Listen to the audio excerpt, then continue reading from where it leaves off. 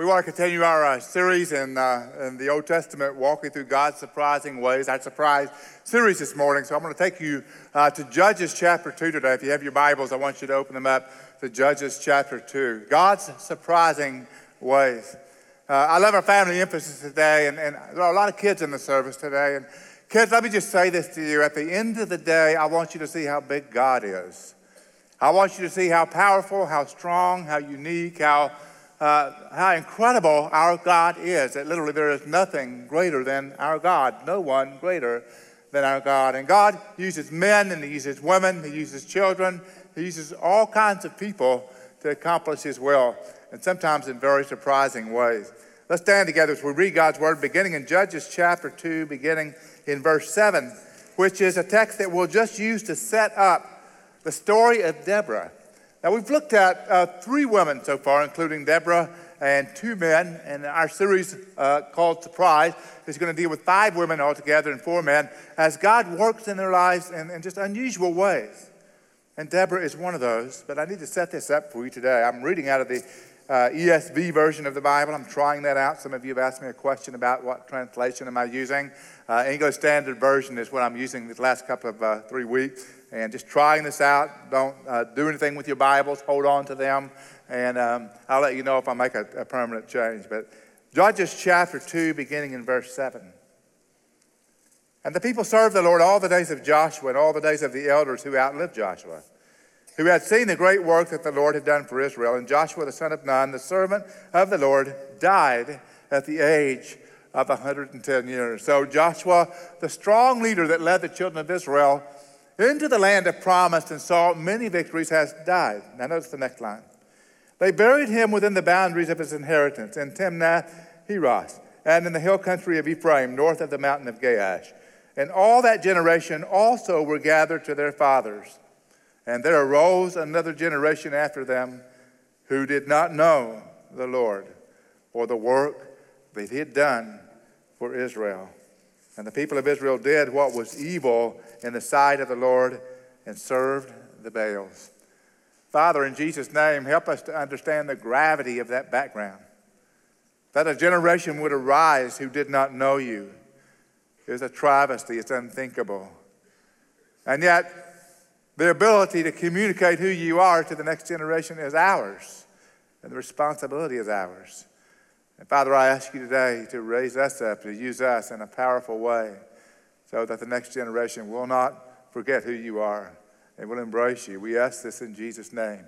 All God's people said, amen. Please be seated if you would. If I had to give you a main idea today for this message, it would be that God delivers His people from surprising problems through surprising people in surprising ways. That's what the Surprise series is all about. Because when we see how God works in the Old Testament and in the New Testament, we're surprised. We're surprised by how God uses certain people and by how powerfully one person can be used. So we look today at the life of Deborah. Last couple of weeks we've looked at Abigail. We've looked at Rahab, the harlot. We looked at Elijah. Today we're looking at this woman, Deborah, who eventually you'll see led an army to battle. It's a powerful picture of how God could use an individual. But I want us to stop for just a moment and realize that these are examples for people like you and I to know that God can use us in supernatural ways. And you never know what God's going to do, but you do know He is an active deliverer. God has demonstrated Himself to be an active deliverer. He does that for us today in the way of salvation. He does that for us in the way of any kind of rescue that we need in our life. He is an active deliverer who works through people in surprising ways and works with surprising people to deliver us from surprising problems. So as we look at that today, keep in mind that in this particular case, He's using a great woman named Deborah. You know, I've read a lot about great women of God and great women in general in history and in the Bible. And there are some key lines that these women have uttered, have said, that kind of sets them apart because they backed up what they said. For example, Joan of Arc once said, "I'm not afraid. I was born to do this. If I die, I die." And then you have Esther in the Bible. And Esther said, "Pray for me as I approach the king, for it is not the law, but I will speak to him. And if I perish, I perish." Incredible courage. incredible boldness that they trusted God for to do something that God raised them up to do. And God used them. God, as an active deliverer, used them to bring freedom to his people. So as we unfold in Judges chapter 4, the whole story of Deborah, let me just kind of demarcate a few points for you one by one to see how this thing unfolds. Because it's a great story. All of chapter 4 of Judges, it's the story of Deborah and Barak and the delivery that God gave them from the hands of evil ruler and evil military power. But chapter 5 is the song where they sing the song afterwards, where we look back at all the victory that God had brought them, and they rejoice, and they began to tell the story in song. So we'll look both in chapter 4 and in chapter 5. But let's just start in chapter 4, the first 3 verses together. And let's just remember that God is consistently doing this in our life. Notice first that the problem is surprisingly large. Judges 4, verse 1. And the people of Israel again did what was evil in the sight of the Lord after Ehud died. Now this is one of the judges that had kept the children of Israel focused on the Lord, but he died, and then they turned into this almost never-ending cycle of running from God. And the Lord sold them into the hands of Jabin, king of Canaan, who reigned in Hazor. The commander of his army was Sisera, who lived in Hasherath Hagoyim. And the people of Israel cried out to the Lord for help. And notice this, for he had 900 chariots of iron, and he oppressed the people of Israel cruelly for 20 years. Think about the situation they're in. Think about the problem, how big it is. We name a couple of things here. First of all, 20 years of bondage. Secondly, this military commander is a man that had 900 iron chariots. Now, I want you to try to think about what that looked like. In that day and time, an iron chariot was one of those weapons of war that few had, and nobody literally could be rescued from an army of chariots like that. Think with me, if you would, about the movie, The Saving of Private Ryan. And think about the tank scene where that huge tank creeps through town and no weapon can really destroy that tank. That's how we have these iron chariots. And we see how big the problem is for the people in that day and that time. Not just a chariot or two, but 900 iron chariots. It's a huge problem, surprisingly large, in bondage for 20 years. How are they going to get out? The truth is, we're in that kind of a problem over and over, and the whole theme of Judges is about people that walk away from God, who do not pass their faith on to the next generation, and they become in ruins. As I read the book of Judges over and over, I see a crazy cycle of sin. And that crazy cycle of sin has some very consistent components to it. You know, we begin walking with the Lord when God rescues us. And that's how it was for the children of Israel. He was consistently rescuing them. But then after a period of time, after a period of peace, and after a period of being rescued by God and walking with God, people began to get their eyes off of the Lord, and they began to run from God. And as they run from God, they turn their back on God. In this case, they began to run after false gods, after Baal, and worship him. And before long, the Lord allowed them to be disciplined, and they came to ruin. So there is the rescue where God gives us rescue and deliverance. And then there is the run where we run away from God. And then there is ruin that takes place in the life of the Israelites until they come back to cry out to the Lord, and they return to the Lord, asking him to rescue them, and then he rescues them. And that cycle happens over and over and over in the book of Judges. Unfortunately, that cycle happens over and over and over in the lives of men and women today, doesn't it? We come to the place where we have been rescued by God, and we begin to take God for granted, and so we run. We run the other way. We do things our way. We choose life our way, and before long we're in ruin because our world falls apart. It disintegrates. Things aren't going well. All of a sudden, God is not answering our prayers. All of a sudden, he seems distant to us, and our lives are literally in ruin until we return to the Lord. And when we return to the Lord, God is faithful and graceful. He has loving kindness, and he rescues us. But that cycle goes over and over and over. It's a crazy cycle because God's grace and God's love is never ending. But unfortunately, so is our self-destructiveness. And every single generation seems to have to learn that painful cycle often more than once. Unfortunately, we have to learn that as individuals as well, don't we? We have to learn that you can't run from the Lord. and avoid ruin. And we have to realize that when we're in ruin, we have to return to the Lord.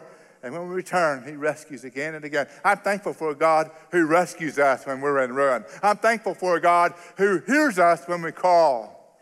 But we all know what that experience is like as individuals. We all know what that experience is like as we read the Bible. And we even know what that experience is like as a nation. My prayer is that our nation would return to God. My prayer is that our people would return to God, that you and I would return with a whole heart to God. And that's exactly what the prayer of those who led the way in Israel in that day. The problem, surprisingly large. The plan was surprisingly simple.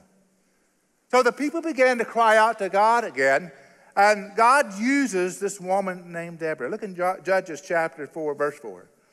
Now Deborah, a prophetess, the wife of Lapidoth, was judging Israel at that time. She used to sit under the palm of Deborah between Ramah and Bethel in the hill country of Ephraim. And the people of Israel came up to her for judgment.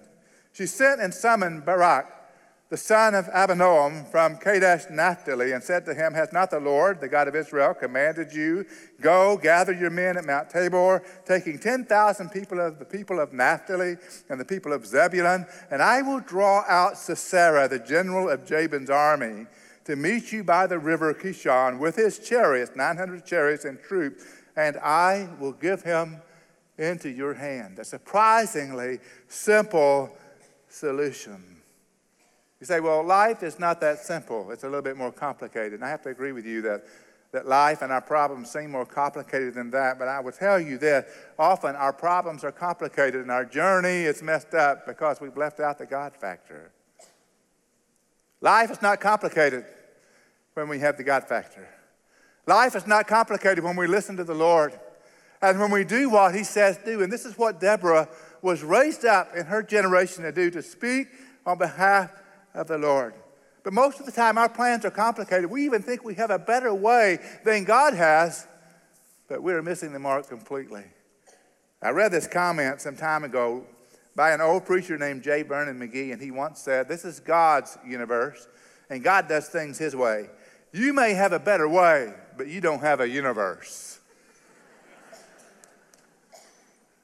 You may think your way might work well in your little world, but God's ways are his ways because of the size of the universe and the size of the problem. It's better to go with God's ways. And God's ways are always more simple than we think. When we hear God, things get amazingly simple. Now, we always struggle to believe God for the unlikely, the unusual, the things that we've never seen before, because our boundaries as to how to be rescued are very narrow. We see things one way, but God gives us unlikely things to do, and then God works through those unlikely things. We struggle to believe it, but God raises up people who speak it so clearly that it's undeniable, and this was Deborah. The Bible described Deborah, as we've looked at these verses, as a prophetess. She was one that listened to God and spoke for God. Now, a prophetess or a prophet doesn't live for long in the Old Testament time, because if a prophet spoke for God about something future and it did not come to pass, they were put to death. So a prophet has a very short career if he misses God or if she misses God. But here's a woman that is continually a prophetess during this period of time. She is hearing from God, and she is speaking for God in an accurate way. And that's why she remains at her post under that tree judging Israel. So she, first of all, is a prophetess. She knows how to listen to God and hear God. Secondly, she's a wife. So here's a woman that knows something about the home, about raising a family, about walking with a husband. Here's a woman that knows something about hearing God and being a wife. And then finally, the Bible says she is a judge. God raised her up for this amazing job of judging the people of Israel in their disputes. Every time God's people ran from God, God would raise up a judge to bring them back to God. And God was using Deborah. You know what I love about this text is that Deborah, and the way the scripture words her role, is mentioned in such a way where it's not a shocker, it's not a surprise, it doesn't even look unusual. Women have prominent leadership roles all the way through the Bible, in the Old Testament and the New Testament. And really the powerful thing about Deborah is not that she's a woman, but that she seems to be the one person in Israel who's well connected to God. Bottom line here, it doesn't matter if you're a man or a woman. It does matter whether you're well connected to God. Amen? It really matters whether you hear from God and are sensitive to God and you listen to God. Now listen to this. This is what Deborah did. Deborah was listening to the Lord. She was exercising wisdom, and she believes God. That's a 1, 2, 3 punch. First, listening to God.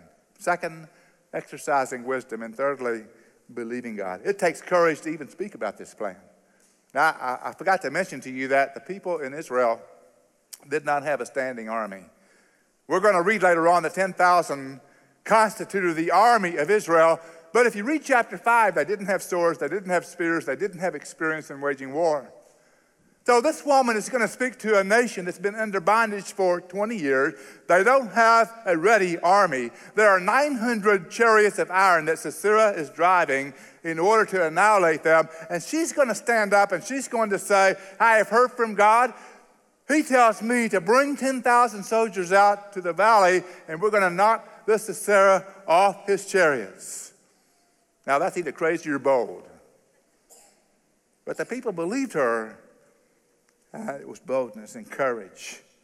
Let me just say today to you, no matter how crazy it sounds, this woman was raised up to do this very thing in Israel. And I want to say to you, do what you were raised up to do. Do what you were called to do. And don't worry about how wild the plan is. If you've heard from God, it's very, very important for you to speak for God the accurate words that God gives you. So here's a woman that is willing to stand up and speak for God because she's heard from God. And whenever she does that, it's life-changing. And whenever we do that, it's a life-changing thing. Just be sure you've heard from God before you speak from God. Thirdly, I want you to notice the people are surprisingly bold. As this battle prepares and unfolds, we see how bold the people will become as a result of her exhortation. In verse 8, the Bible says that Barak said to her, if you will go with me, I will go. But if you will not go with me, I will not go. Here's the guy that's leading the army. And she said, I will surely go with you. Nevertheless, the road on which you are going will not lead to your glory. For the woman will sell Sisera into the hand, for the Lord will sell Sisera into the hand of a woman. Now, she's not referring to herself. Very easily in the Hebrew language, it could have said, the Lord is selling Sisera into my hands, but she doesn't say that, and you'll know why in just a moment. Into the hands of a woman. Then Deborah arose and went with Barak to Kadesh. And Barak called out Zebulun and Naphtali, 2 of the tribes and their people, to Kadesh. And 10,000 men went up at his heels, and Deborah went up with him. The people are surprisingly bold because of her influence. It's interesting that the army had not congregated yet. Interesting that Barak had not done anything yet. Interesting that at her influence and at her hearing the word of the Lord, all of a sudden this army materializes. Now there's a tendency for us to think of Barak as somewhat of a weak man, either weak in faith or weak in influence. But we can't really do that if we read the whole Bible, because Hebrews chapter 11 calls him in the hall of faith a man of great faith. He by faith quelled the chariots, the scripture says. So there was some factor that was added to Barak in order for him to do what he was called to do. I've heard it said that Deborah stepped up because a man wouldn't step up. But that's not what the scripture actually says. What it does say is that he saw her influence and he knew he needed her help to lead that military battle. He's asking her, do you really believe this? He's asking her, will you help me do what God says do? He sees her influence and he's right on target. Notice this, she doesn't call him out, she calls him up. As she calls his faith to look to God, and what an amazing impact that has, because he responds well. I don't know if you've ever noticed this, but faith needs encouragement. Faith needs assistance. Sometimes we need to come along someone that believes God and that believes what God is doing, but they need to be urged forward. They need to be told, you can do this if God has called you to do this. They need someone to shout encouragement. They need someone's influence to be lent to them so that others will be able to see that. And I want to tell you today, call someone up. Call someone up. Your job is not to call them out, but call them up. Call them up to believe God. Call them up to see great things that God can do. Tell them they can do this because God and Christ is in them. We need to be called up. We need to be brought out of discouragement sometimes to obey the Lord and to do the things that only we can do because we're called. I can't tell you the number of times that God has blessed me with voices of encouragement over the years. And they just come alongside or behind me and they say, go for it. Go for it. What God has called you to do it. Be encouraged. Go strong. We need that. And she gave that. So I've got this picture now. Since I seem to be seeing in movie scenes today, Saving Private Ryan, then Braveheart. And I'm seeing all these soldiers, and I'm seeing all these warriors, and I'm seeing this woman sitting on a horse next to Barack, riding into battle. That's what it looked like with these words right here. And 10,000 men came from Zebulun and Naphtali, those two regions, and it's a moment of great inspiration and great courage and great faith. In fact, if we jumped ahead a little bit to the song of celebration that Barak and Deborah sang after the battle was over, chapter 5, verse 2, there's a line there I want you to see. And they open the song with this line, that the leaders took the lead in Israel, that the people offered themselves willingly. Bless the Lord. The leaders led, the people volunteered. Bless the Lord. That's what happens when leadership is given. People come alongside. They're encouraged, they're built up, and people step up and say, let's take this hill, let's take this battle, because God has placed the battle in front of us. I want you to know today, you've got a battle in front of you always. Every believer has a battle in front of them. Whatever that hill is, whatever that battle is, look for words of encouragement, and then step out in faith at what God has called you to do. The people are surprisingly bold. It's a moment of incredible courage for Israel as a whole nation. And then they go forth to battle. I want you to see finally, the battle is surprisingly one-sided. In fact, when you see this war unfold, you're going to be amazed at what God actually does. Chapter 4, verse 11. Now Heber the Kenite had separated from the Kenites, and the descendants of Hobab, the father-in-law of Moses, and had pitched his tents as far away as the oak in Zaanannim, which is near Kadesh. When Sisera was told that Barak the son of Abinoam had gone up to Mount Tabor, Sisera called out all of his chariots, 900 chariots of iron, and all the men who were with them, from Harosheth Hagoyim to the river Kishon. Aren't you glad I know how to pronounce these words well? I'm glad you don't know the correct pronunciation, so if I get it wrong, nobody in the room knows. Because I probably have gotten a few of them wrong. Verse 14, and Deborah said to Barak, up.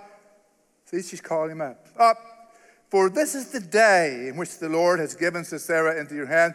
Does not the Lord go out before you? So Barak went down from Mount Tabor with 10,000 men following him. And the Lord routed Sisera and his chariots and all of his army before Barak by the edge of the sword. And Sisera got down from his chariot and fled away on foot. Verse 16 said he's the only one left alive. Wow. That's pretty quick, and it's pretty convincing. You know, I'm amazed at how often when children of Israel obey God and go to war, the battle is so one-sided. See this crew of 10,000 coming down off the mountain, full of faith and confidence. About this point, they know how the Lord is going to bring about the victory. 900 chariots in the brook Kishon, which was dry bed river. And the rain begins to come down. Now, the reason I know that is because I read on. All right, in chapter 5, we find that this rain is beginning to fall. In Judges chapter 5, verse 4, the song says, Lord, when you went from Seir, when you marched from the region of Edom, the earth trembled, and the heavens dropped, yes, the clouds dropped water. If I'm talking about a rain, and I use the phrase, the clouds dropped water, we're talking about a deluge. We're talking about a rush, a torrent of water. But if you go to chapter 5, verse 20, it says this, from heaven the stars fought, from their courses they fought against Sisera. The torrent Kishon swept them away. The ancient torrent, the torrent of Kishon, march on my soul with might. So now they're singing about the victory that God has given them, and they said the rain began to come, and that dry river became full of water, and the torrent swept the iron chariots away. It's a river filled with water. The chariots are sunk into the mire. And literally it says that heaven and earth fought on behalf of Israel, and the battle was over. God has a way of dealing with chariots, doesn't he? You remember the Egyptians coming after Israel when they were turned loose from bondage in the Exodus? Remember the parting of the sea and the chariots going down into the water and the waters coming back over the chariots? God just has a way of making all the enemy's tools be of no effect at all. We need to remember this. When God calls us to battle, all heaven and all earth will fight on our behalf if we're walking with the Lord. All heaven and all earth. Remember what the scripture says, not by might, not by power, but by my spirit, says the Lord. Or in the book of Psalms, some trust in horses and some trust in chariots, but I will trust in the name of the Lord my God. The picture we have over and over is that the people of faith are not afraid of all the artillery of the enemy because they know something about how big their God is. Because they realize God is able to do above and beyond what we can possibly ask or think, because God always comes to rescue us when we need rescue. Listen to this. The Bible and the battle is always one-sided when we hear God, trust God, and follow God. Now they're down to one man, this enemy is, Sisera. Now this man had raped, pillaged, plundered, and murdered God's people. And now he's running alone, and he's begging for his life. In fact, chapter 4, in verses 16 and following, we find him running away to the tent of a woman named Jael. This is the second prominent woman we find in this story. Now, I don't know all of Jael's talents and gifts. She's not a prophetess like Deborah. The Bible doesn't call her a judge like Deborah, but she's a wife of a man that we know travels as a result of their lifestyle. She knew how to drive a tent peg into the ground. She knew how to take a spike, and she knew how to take a hammer. I don't know how beautiful she was. I don't know how wise she was, but I know she had strong forearms. And God used her strong forearms in that moment in a way to seal the battle. Verse 21 has it. It's rated PG-13. But Jael, the wife of Heber, took a tent peg and took a hammer in her hand. And she went softly to him. She'd allow him to come into the tent. She covered him with a cloth. He went to sleep. She went softly to him and drove the peg into his temple until it went down into the ground while he was lying fast asleep from weariness. I like these last three words as though they need to be said. So he died. I'll bet he did. Quickly. So God uses this woman, Jael, to end the battle.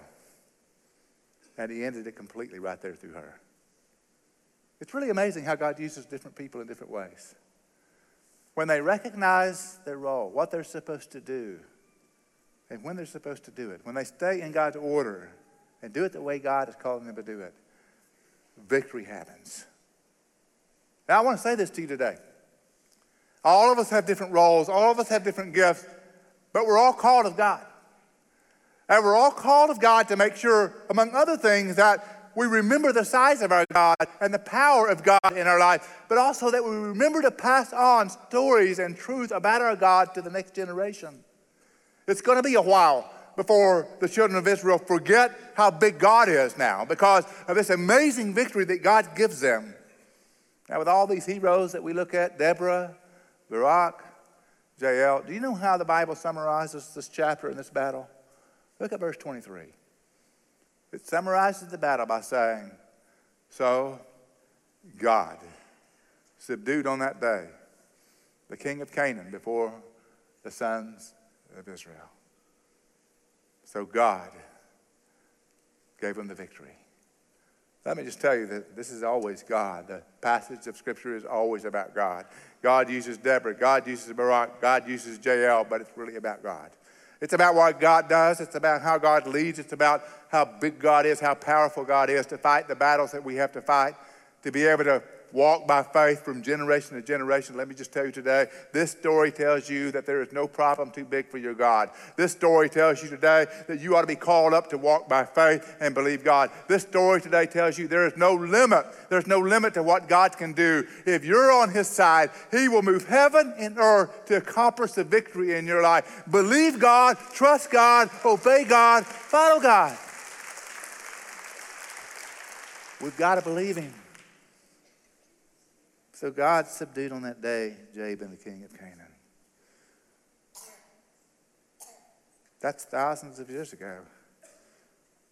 It's really amazing how God continues to secure the victory for us. Did you know that he sent his own son to be born of a virgin, to be laid in a manger? In the most unlikely way, God came to meet all of us in our need. In the most unlikely way, this boy, Jesus, grew up in absolute perfection, always pleasing his Father, never disobeying. And the Bible says that he laid his life down on the cross. And the Scripture tells us, he that knew no sin became sin on our behalf, that we might become the righteousness of God in him. The Bible says about Jesus, as it foretells his birth, all the way back in the book of Genesis, that he's going to bruise the head of the serpent. Far more than a tent peg, Jesus completely delivered us from the power of Satan and the power of death. He's the hero of every story. And he's the one you need to come to today. He is your victor. He's the one that fights your battles. You want to know him well. And over these next few moments, if you've never had that opportunity to meet the King of Kings and the Lord of Lords, who one day will come back on a white charger proclaiming victory over all, then meet him today. Meet him today. What Deborah did, what Jael did, is nothing in comparison to what Jesus did. And he invites you today to come to him. I want you to stand wherever you are. I'm going to ask our counselors to come to the front. They're always here to pray with you.